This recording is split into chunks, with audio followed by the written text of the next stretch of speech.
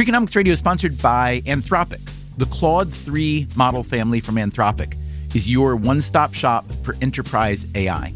With models at every point on the price-performance curve, you no longer have to make trade-offs between intelligence, speed, and cost. Claude 3 Opus sets new industry benchmarks for intelligence.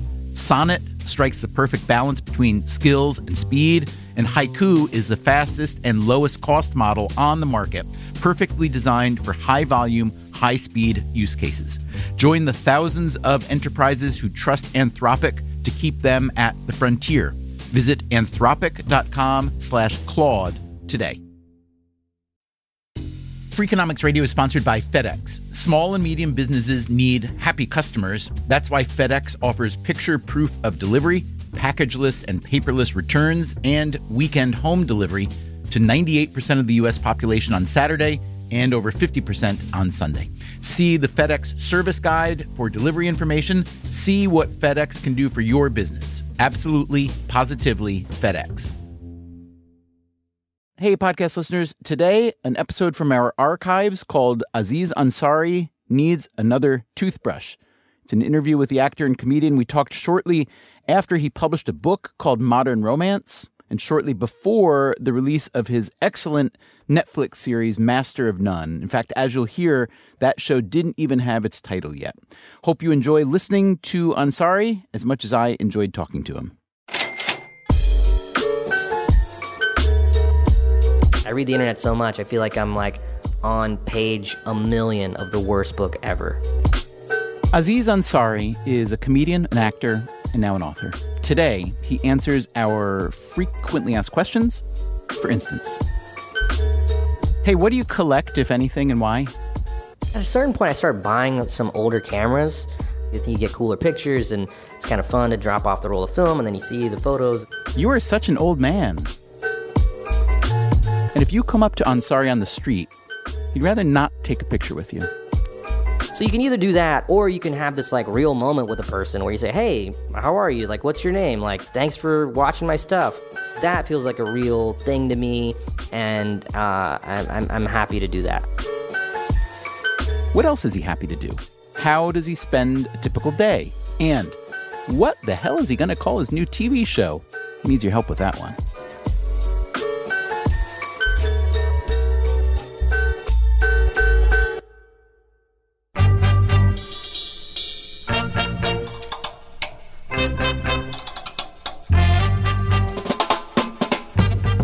From WNYC Studios, this is Freakonomics Radio, the podcast that explores the hidden side of everything. Here's your host, Stephen Dubner.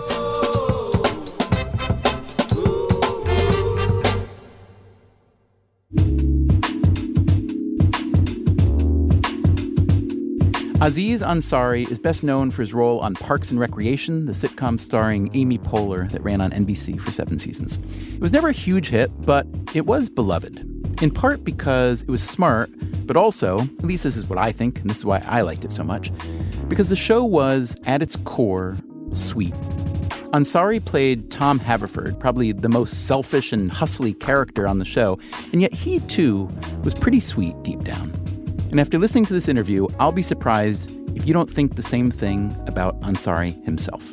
He grew up in Bennettsville, South Carolina, to parents who immigrated from India. His dad worked as a gastroenterologist, and his mom worked in his dad's office. Aziz says his parents have been happily married for 35 years. After high school, Aziz came to New York, studied marketing at NYU, but he got into stand-up comedy, and now he stayed in it. He's been a comedian and an actor for 15 years now, and he just published his first book, a nonfiction book with an NYU sociologist, Eric Kleinenberg, as a co-author. It's called Modern Romance, and it debuted at number 2 on the Times bestseller list. It's about how people meet and mate in the modern world and how that is different from the past. So I'm curious why you wanted to write a book, especially, a real book with real research and real paragraphs and real ideas, and it's good. And I guess I'm thinking if I could do what you do, I don't know if I'd want to waste my time writing books. Well, I would say my thought process was this. I'd been offered book deals in the past, and usually for comedian, a book deal is kind of a cash grab. You basically just write down a version of your act as a book, and I didn't want to do that, and I didn't want to do another kind of book where it'd be like new essays, because I felt like I would rather just do stand-up with those ideas. But I had this material that was about kind of dating and romance, and I'd met a few academics. One person in particular, Sherry Turkle, I met. She does a lot of stuff about just communication and technology, so she came to a show in L.A., and then the next day we spent a lot of time together talking about the show and how her research kind of related to some of the things I was talking about, just how texting had changed so many things about courtship, and that kind of dialogue. I was like, oh, that's interesting. That my kind of viewpoint from my perspective as a comedian, meeting the viewpoint of these academics and sociologists, that to me seemed like, oh, if I could write a book that captured that tone, it would be very interesting. And I was genuinely curious about a lot of this stuff. I felt like I knew a fair amount about this topic. We've written about it some. But I feel like by going really deep into a relatively narrow topic, you came up with stuff that was just, even if you know a little bit of the literature, it was really interesting. This stuff about how so many people, 50 or 100 years ago basically used to marry our neighbors. There's that one graph you have that shows like proximity of mate. Yeah, are you referring to the propinquity studies? I believe I am referring to the propinquity. Well, isn't propinquity density? This is proximity study. Well, that was a real kind of shocker to me. Just the idea that this the basic concept of like trying to find someone has changed. That study is from the 30s in Philadelphia, and it was like 1 out of 12 people married someone in the same building. 80-something%, it was the same city. 1 out of 3, it was like within a 5-block radius. And it was really startling. And you just think about it now, it's like no one marries someone from the same city. You meet people throughout your whole life that are from different parts of the world, and you go to college, and that change was something that was actually a bigger change than the technology or anything. Just overall change in what used to be called the companion marriage to the soulmate marriage. The companion marriage is pretty close to an arranged marriage. And whenever I tell people my parents had arranged marriage, it's like, wow, that sounds crazy. It's like, well, if you look at the history in the United States, even back in the day, someone was like, well, this guy that lives near me, he's nice and seems like he could provide for me, and a lot of the women we spoke to in retirement homes, the way they spoke about their lives, they're like, well, what was I going to do? I was living with my parents. I couldn't go to school. I couldn't have my own career. I could just get married to this dude, and then I could just go on my life and finally become an adult. To me, the craziest statistic in the book, the craziest one that blows my mind the most, is in 1967, there was a study they did where they found 76% of women said they would marry someone that they are not romantically in love with. And, now, just the idea that, now we have all these options with what to do with our lives, and our goal of who we want to find is not a decent person to settle down with and start a family with. It's, no, we're trying to find the love of our lives. We're trying to find this amazing, elusive thing. That just wasn't a thing people had the luxury to look for. Yeah. So I have to say that in the end, you personally sound like a bit more of a traditionalist than a lot of 32-year-olds. And so I guess I want to know, do you think you are? And if so, or I guess even if not, do you think that was influenced by your own family, especially since you said your parents were the result of an arranged marriage? I am in an interesting generation because I'm 32. So I have one foot in the world of this post-internet world. But I still remember a time where I didn't have a computer, and when I made phone calls, and when I was young and had a crush on a girl, I would have to use a phone. So I still kind of remember some of these things. I still remember a world before text messages and all these things. I do think there is a chunk of my generation that does romanticize the past, and I'm part of that, I think. When I go to a bar and I see people all on their phones and I'm on my phone, I get bummed out. I'm like, we wouldn't be doing this. But then it's also like, yeah, but would I even have met up with all these people if I couldn't text them to tell them where to meet up? Part of the impetus to write this book was just this frustration of so many relationships kind of playing out on my phone without even getting to spend time with people in real life and actually have an experience. It was really frustrating. And that kind of makes you kind of long for a simpler time before all this stuff. Yeah. Okay, so let me ask you some of our frequently asked questions. That's okay? Sure. So tell us in 60 seconds or less what you actually do in a given day. And I'm guessing that your given day is a lot less given than most people's given days. Well, I would say, with the job I have, you don't really have an average day because it depends on what you're doing. So right now I'm editing this television series that I shot for Netflix. So my day now is I'll wake up at 8:30 or so and shower, and then I come to our offices and I sit in an edit bay and review our cuts of episodes of our show. And then I'll go, and when that's done at like 6 or so, I'll go maybe grab a drink or get some delicious food with my girlfriend, maybe stop at a comedy club, work on some material, and then go to bed. Does the show have a name yet? No, it's so hard to come up with a name for a show. I don't have a title for it yet. Do you want to crowdsource it here and now? Well, I don't think they know anything about what it's about, so it's kind of hard to, and it's hard to kind of surmise it. Do you want to give us a 45-second description, and we'll come up with a name for you? My kind of silly description of the show is Aziz Ansari plays Dev, a gentleman that loves delicious food and gets into humorous / thought-provoking situations. Okay. All right. We'll put the listeners to work on it. All right, let me ask you this. We ask everybody this, so we're not just singling out you because you're in show business, but let's talk about your net worth, which you don't need to name, but you're certainly welcome to, compared to that of your parents when you were, say, 16 years old. So if your parents' net worth was 1X when you were 16, yours today is what X? I don't know. I have no idea how much money they had. I don't know. I probably have more. Well, I mean, they're in Bennettsville, South Carolina. So even if you have a lot of money, like, what are you really gonna do? Or are you just gonna buy a lot of biscuits? Like, there was so much cream style corn. It was flowing everywhere. We had a moat made of gravy. It was so much stuff. What is one thing you've spent way too much money on but do not regret? Probably just personal comfort. Mm-hmm. I think I work so hard, and I work a lot. I don't take a lot of downtime, but when I do, and when I am in a situation where I can kind of be a little more comfortable, I'll spend the money. And I used to be, I'll give this example. Like when I was first touring, like, if there was like a connection, or like it would be like, do you want to upgrade to first class? I'd be like, no.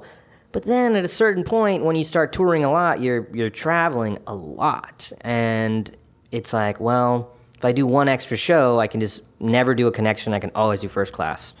And then that way I'm like, oh yeah, well, I'll definitely do that. And that's kind of what I did like my second tour. That makes sense. And then you just kind of justify it that way.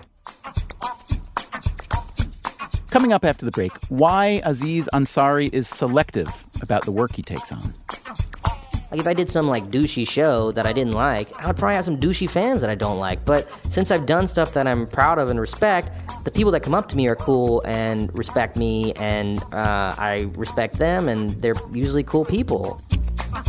And may I invite you to visit Freakonomics.com when you have a chance. You can find our entire podcast archive there, more than 200 free episodes. You can also find transcripts for each episode, and those transcripts also tell you about the music you hear in each episode. You can also click on the donate button on our website to help our producing partner, WNYC, keep making this and other free shows. And you can subscribe to this podcast on iTunes or elsewhere so that the next episode will hunt you down instead of vice versa. And while you're on iTunes, you can leave a nice review for Freakonomics Radio, or a bad one if you're that kind of person. And you can find Freakonomics on Twitter and Facebook as well.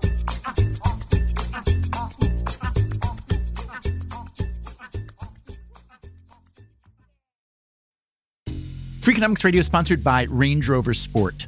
Range Rover Sport leads by example, combining assertive on-road performance with signature Range Rover refinement and commanding all-terrain capability. The third-generation Range Rover Sport is the most desirable, advanced, and dynamically capable yet. Range Rover Sport redefines sporting luxury, an instinctive drive with engaging on-road dynamics and effortless composure. Combining dynamic sporting personality with the peerless refinement you expect, Range Rover Sport communicates power, performance, and agility. Advanced cabin technologies such as active noise cancellation and cabin air purification offer new levels of comfort and refinement. The purposeful cockpit-like driving position sets the tone for a focused interior that promotes exhilarating driver engagement. Award-winning Pivi Pro infotainment is at the heart of the experience and provides intuitive control of the vehicle systems. Design your Range Rover Sport at LandRoverUSA.com. Freakonomics Radio is sponsored by the Active Cash Credit Card. With the Wells Fargo Active Cash Credit Card, you can earn unlimited 2% cash rewards on purchases. Earn 2% cash rewards on that workout class you want to try and on the foam roller you need afterwards. The Wells Fargo Active Cash Credit Card. That's real life ready. Terms apply. Learn more at wellsfargo.com/activecash. Freakonomics Radio is sponsored by BetterHelp Online Therapy. We don't always realize just how much our negative thoughts and experiences stick with us. You may find your brain constantly running through a highlight reel of bad moments. That hurtful comment your friend made, that frustrating thing your mom does, or that silly thing you said in a meeting. Maybe it's time to get it all off your chest. Therapy is a safe space to share whatever is weighing you down so you can get some relief and find a solution. BetterHelp offers professional, affordable online therapy on a flexible schedule. Start the process in minutes and switch therapists anytime. Let it out with BetterHelp. Visit betterhelp.com/Freakonomics today to get 10% off your first month. That's BetterHelp, HELP.com/Freakonomics.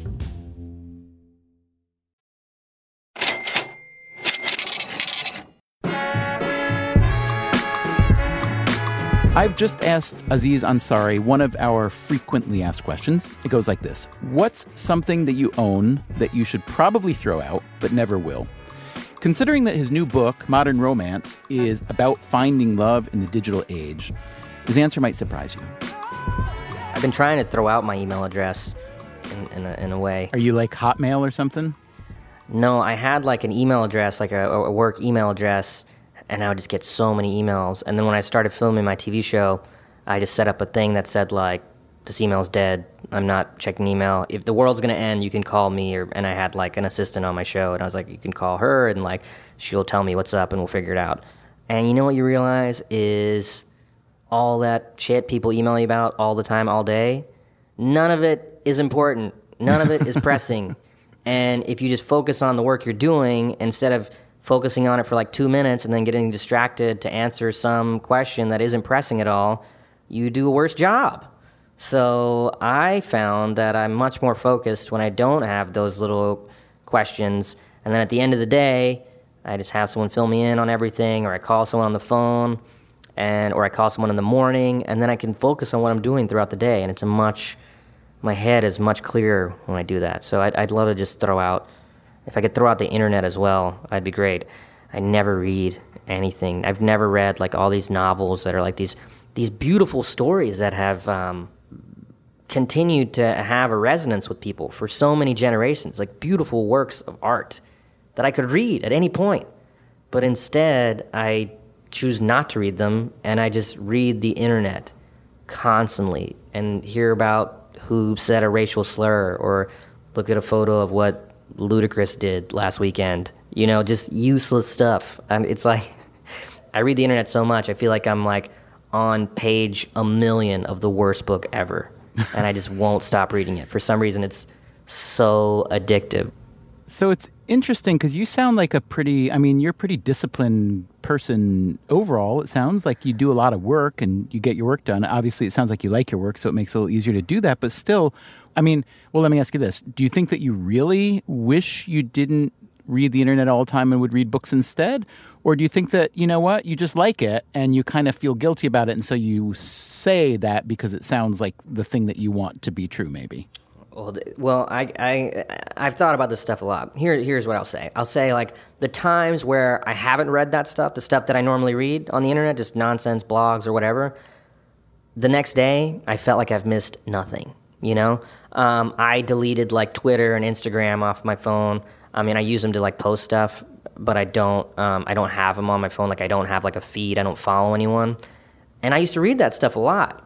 And now I don't read it. I don't see those pictures, and I don't miss it. And I feel like a lot of people do a lot of this stuff, and if they cut it out, I don't think they'd miss it that much. I really don't. I mean, when I don't check in on those blogs and stuff, if I miss it, I don't go back and, like if you don't read your blog for a week, right? You go back and, like, not your blog in particular, I'm saying like a blog that you check, right? If you don't read it for a week, right, and you come back, you don't go back and read Monday, Tuesday, Wednesday, Thursday, Friday, because you're not reading it for the information. Where you're reading it for, and this is just my personal theories about this stuff. What you're reading it for is a hit of this drug called the internet, the phone world. You just want a hit of it. Like, when you scroll down and you see a new blog post, you're like, ooh, that, like, gets your brain excited. It's like, oh, there's something new, and you click it and you read it and you're like, ooh, but it's garbage. It's nothing. It's like, oh, okay, like, all right, somebody dropped an N-bomb, great, all right. I mean, that is kind of a cool story, but but you're just searching for this new thing. Like, when you look on your Facebook feed and you see these pictures, it's like, none of that shit really matters. You just want to see a new thing on there, and it just gives you something to do. Like, I've sat in my computer, I still do it, and I go on, like, Facebook or whatever, and I'm just like, what am I doing? I'm going on a loop with these same 4 sites for no reason. I'm not genuinely interested. Like, here's a test. Like, okay, like, take, like, your nightly or morning, like, browse of the internet, right? Your Facebook feed, Instagram feed, Twitter, whatever. Okay, if someone, like, every morning was like, hey, I'm going to print this and give you a bound copy of all the stuff you read, so you don't have to use the internet. You just get a bound copy of it. Would you read that book? No. You'd be like, this book sucks. Like, there's a link to some article about, you know, a horse and that, like, found its owner somehow. It's not that interesting. I kind of like the story about the horse that found its owner. You know, that does actually sound kind of sweet. You know what? You know, maybe you just need a copy of just the animal stuff compiled. And then you can just read all those stories about animals that found their owner. And then that would be a gripping read. That would be an amazing short story collection. Each chapter is broken down by animals, dogs, cats, horses, reptiles. The reptile chapter would be incredible. It's like, oh, there's an iguana that was in Arizona that somehow got on a flight to Minneapolis. All right, I'd read that.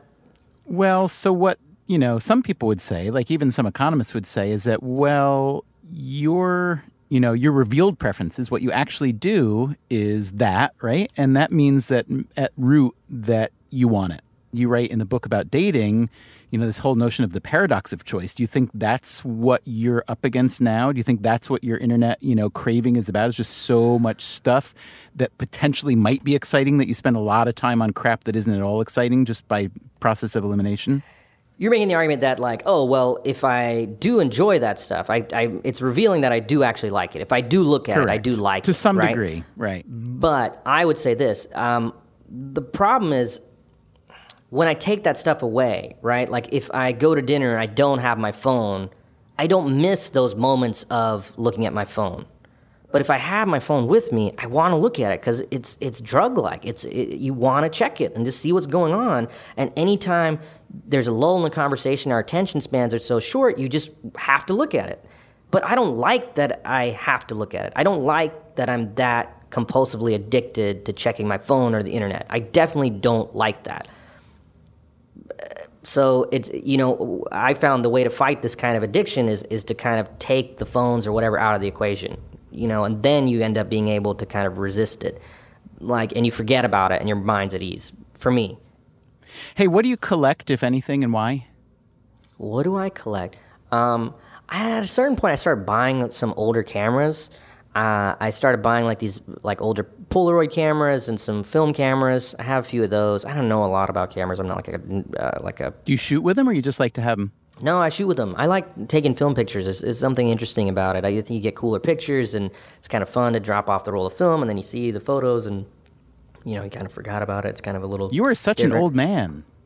Kind of. At the same time, though, it's weird. Like, I just went on this, I took my girlfriend on this vacation for her birthday last weekend, and I took all these photos with my film camera, and I'm, like, describing these places to a friend of mine, and I'm like, oh, damn, if I took iPhone photos, I could show him those photos. I mean, there is a convenience to what we have now.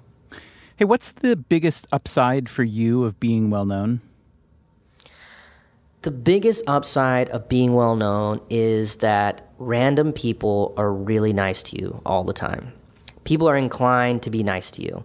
And strangers come up to you and they tell you they appreciate the work that you do. And especially in New York. New York's very cool because in New York, there's way less of people that want photos and just want to just take a photo with you as a celebrity just to post it on social media or whatever. There's way more people just kind of seeing you and they give you a nod or they'll give you a thumbs up. They'll see like, oh, this guy's like with his friends. Like, I'm not going to stop him and ask him for a photo or whatever. I'm just going to give him a little nod or just say like, hey, love your work. And I appreciate that. I think that's really nice.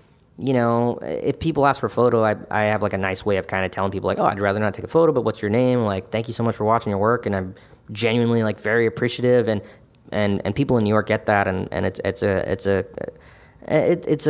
a cool thing to just, you know, just see people like giving you positive feedback to what you work so hard on all the time. And why do you do that? What's the point of not doing the photo? Well, I would say, like, what happens is, like, you know, when I first was starting to act and stuff, like, I heard about some actor that, like, didn't take photos. And I was like, man, that seems kind of shitty. Like, why not? It's not a big deal. Like, I would take every photo, but it didn't happen that often. But at a certain point, like, if you're walking down the street in New York and you're, like, somewhat recognizable, you get stopped all the time. And you can either take all those photos, and then I used to do that, but I started becoming kind of a grumpy person. Like, I would do it, and I'd be kind of grumpy about doing it.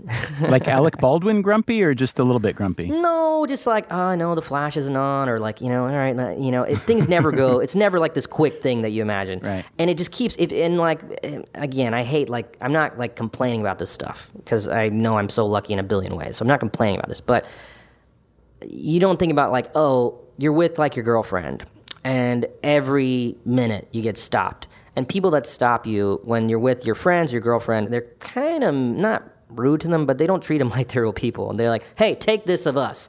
And so they're mean to your other friends sometimes. And your other friends get a little annoyed that, like, every 30 seconds you have to stop and do this whole thing. And you take one picture on the street, and then some people see it, and they're like, what's going on over here? And then they come over. And then eventually there's, like, some tourists who are like, who are you? What are you doing? And you're like, I'm just an actor guy. And these people recognize, like, all right, come here, we're getting one. And you're like, okay, I don't even think you know who I am or what I do, but if you need it. So it becomes this whole thing. So you can either do that, or you can have this, like, real moment with a person where you say, hey, how are you? Like, what's your name? Like, thanks for watching my stuff. Like, and I'm happy to do that. Like, that feels like a real thing to me, and I'm happy to do that. I mean, I was at a comedy club, and I saw Louis C.K. do this, and he was just like, hey, like, what's your name or whatever? And he's like, yeah, I just do that. And I'm like, oh, my God, that's great. So then you don't have to be like this grump and, like, take this weird photo. You can just say hi to someone, and if they're cool, they'll understand. Like, most people get that. You know, the other thing is, like, you know, there's some people I know that are famous to the point where, like, they don't even walk down the street anymore. They're always in, like, a black car, and wherever they go, they're in a black car, and they get down, and they don't get to, like, be like normal people. And I don't want to lose that. Like, I want to be able to walk around and be a dude, you know, and just be a person. Do you worry, though, about that? Maybe it's not an inevitable paradox, but it's a potential paradox, which is the better you do your work, or the more popular you get, at least. There's not necessarily a relationship between how good work is and how popular you get. But, you know, you're a performer, you're an actor, you're a comedian, you're making a new show for Netflix. Mm-hmm. The more exposure you get, the more likely it is you are going to lose the ability to just live a life like that in New York. Do you think about where that border is, and do you fear that you might cross it? I think the way I kind of have things planned out, like, I'm not going to do anything that is going to get me to that point. You know, it's not like, oh, I'm going to do, like, the Twilight reboot or something. I've been very careful about what I choose to do, and I only do things that, like, I really like. So I do things, if you do a show like Parks, or you do stand-up, which is just going to be you, like, you're going to attract people to your work who are people you would probably enjoy meeting or speaking with. Like if I did some like douchey show that I didn't like, I would probably have some douchey fans that I don't like. But since I've done stuff that I'm proud of and respect, the people that come up to me are cool and respect me, and I respect them, and they're usually cool people. So I think it's about the choices you make and what you do, It's a really good point. So let me ask you this. If you weren't doing what you do now, like any of it, like comedy, TV, movies, none of it, what do you think you would have ended up doing? I'd probably be like sad and fat somewhere, eating a lot of food. I don't know. Who knows? I never had any like deep passions that I think I would have gravitated towards. You think you'd be living in New York or back in South Carolina or somewhere in between? I would probably be living in New York, and I think I have a lot of faith in the city of New York helping you figure out what you want to do. I mean, that's what helped me figure out I wanted to be a comedian, was living in New York. It wasn't about being in NYU or anything. So I would probably live in New York. I always, when I was in South Carolina, I lived in a very small town. I always wanted to be somewhere bigger where stuff was happening, and when I went to New York, it was just so exciting because I could go to concerts and things like that. Like, bands don't come to South Carolina. Like, bands just don't come. If they do, they're like, in Charlotte or something, and it's like a 3-hour drive. Maybe it's on a weekend and you can go, So I was just excited to be in a place where things were happening, and the thing that was happening that was exciting to me was comedy and doing comedy, and that's what I kind of fell into. But if I didn't, maybe there would have been something else that I was really into. Maybe I would have really gotten into that stomp thing and bashing trash can lids. Okay, and finally, just tell me something that almost nobody, but maybe close friends and family, whatever, know about you. Tell us something that people who are fans just would be really surprised to learn about you. Okay, so I do a thing where at night I brush my teeth by the sink, and in the morning I brush my teeth in the shower, right? And that's your thing? That's your distinctive thing? Wait, I haven't finished. Oh, so okay. Here's the thing. Every day starts with this moment of this nuisance of, my toothbrush and my toothpaste are by the sink. They're not in the shower. Oh. And I turn on the shower, and so I walk over and I grab the toothpaste and the toothbrush, and I come back. Can I make a suggestion for you? Because Wait, I think hold you're on. doing well enough that you could afford it. Is what if you got Yeah. 2 of each and kept one in the shower and one at the sink? Well, here's the thing. I bought another thing of toothpaste, but I have yet to purchase the second toothbrush. And I have been trying to remind myself to buy the second toothbrush for about 3 years. So that's something no one knows about. Well, does that mean that your primary toothbrush is 3 years old, that you're brushing your teeth with a 3-year-old toothbrush? No, I just keep forgetting to buy this double of the toothbrush. The double. To have 2 of them, so I have 2 of them going simultaneously. And maybe if the show goes well and I do another big tour, I can kind of save up the $4 to buy that other toothbrush. I would like to think. Let me say this to you, Aziz Ansari, may that be the gravest problem you have to fight in your life. Yeah, it's a really tough life. There's that, the whole trying to stay off the internet thing, and people wanting pictures. It's a real rough life I've created for myself. No, it's all great. Yeah, thank you very much for the time. Listen, really congratulations on the book. It's just fantastic that it's good and that it's popular, and I wish you all the best with it and with all your other stuff. Oh, well, thank you. That's very nice of you to say. Thanks so much for having me on. I'm a big fan, and I'm excited I was able to come on. Okay, great. Catch you later. Bye-bye. All right, bye.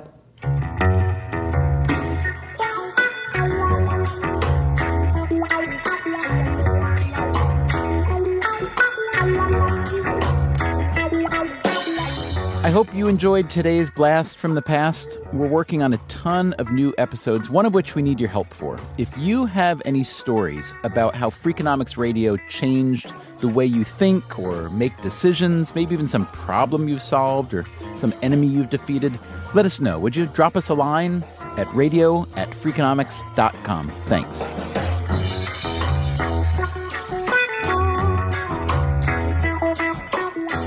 Freakonomics Radio is produced by WNYC Studios and Dubner Productions. This episode was produced by Kasia Mihailovich and Susie Lechtenberg.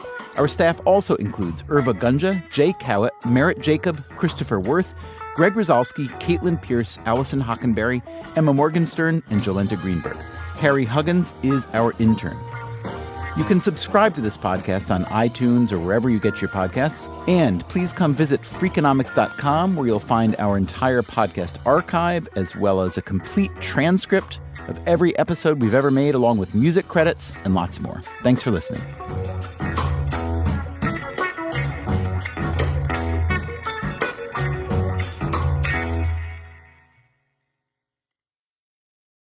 Start clean with Clorox, because Clorox delivers a powerful clean every time. Because messes happen. Because the charcoal mask. Great, because why would I put that on my face when I could drop it in my sink? This is what I get for multitasking. Ugh, why is charcoal so sticky? Hello? Hey, Janice. I am so sorry. I thought I was on mute. No, we don't need to reschedule. I'll just stay off camera. Ooh, yeah, that happens. So start clean with Clorox. Use Clorox products as directed. Life is a highway, and on it there will be many chicken sandwiches. But there's only one McCrispy. So go ahead and hit the turn signal if you know about this juicy gem of a detour. Freakonomics Radio is sponsored by Capital One Bank. With no fees or minimums, banking with Capital One is the easiest decision in the history of decisions, even easier than deciding to listen to another episode of your favorite podcast. And with no overdraft fees, is it even a decision? That's banking reimagined. What's in your wallet? Terms apply. See CapitalOne.com/bank. Capital One N.A. member FDIC.